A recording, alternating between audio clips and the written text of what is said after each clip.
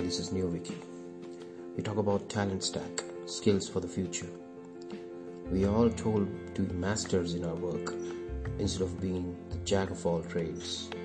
2020, however, has taught us the new reality of success, embracing a diverse range of skills and experiences to thrive in the increasingly complex world. Great men like Benjamin Franklin, Steve Jobs, and Leonardo da Vinci weren't masters but had a talent stack of a range of skills.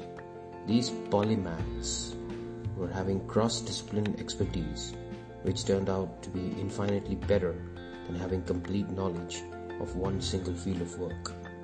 In this age of capitalism, make yourself indispensable by being pretty good in 2 or more skill sets, making yourself among the top 25% with some amount of effort.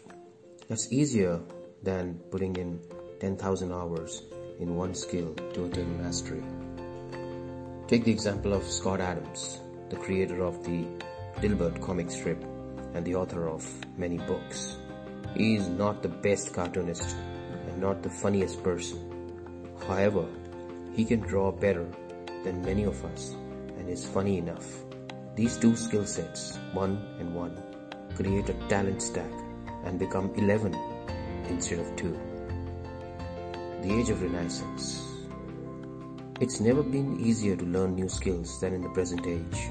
One can become a polymath by simply identifying the skill sets that are key and are doable and interesting depending on one's background and inclination, and choose them by taking up online courses. It's not about the degree or certification, but the ability. Example, if you are a programmer, you could become a polymath by learning about user experience and the design of applications. This is what Zach Rana says: the world is most interesting when we can see the complex patterns that connect its different parts to one another.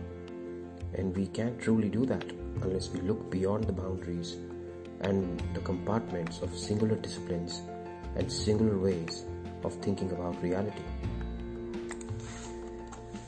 Our present education systems are domain and subject specific, making it hard for us to explore multiple domains.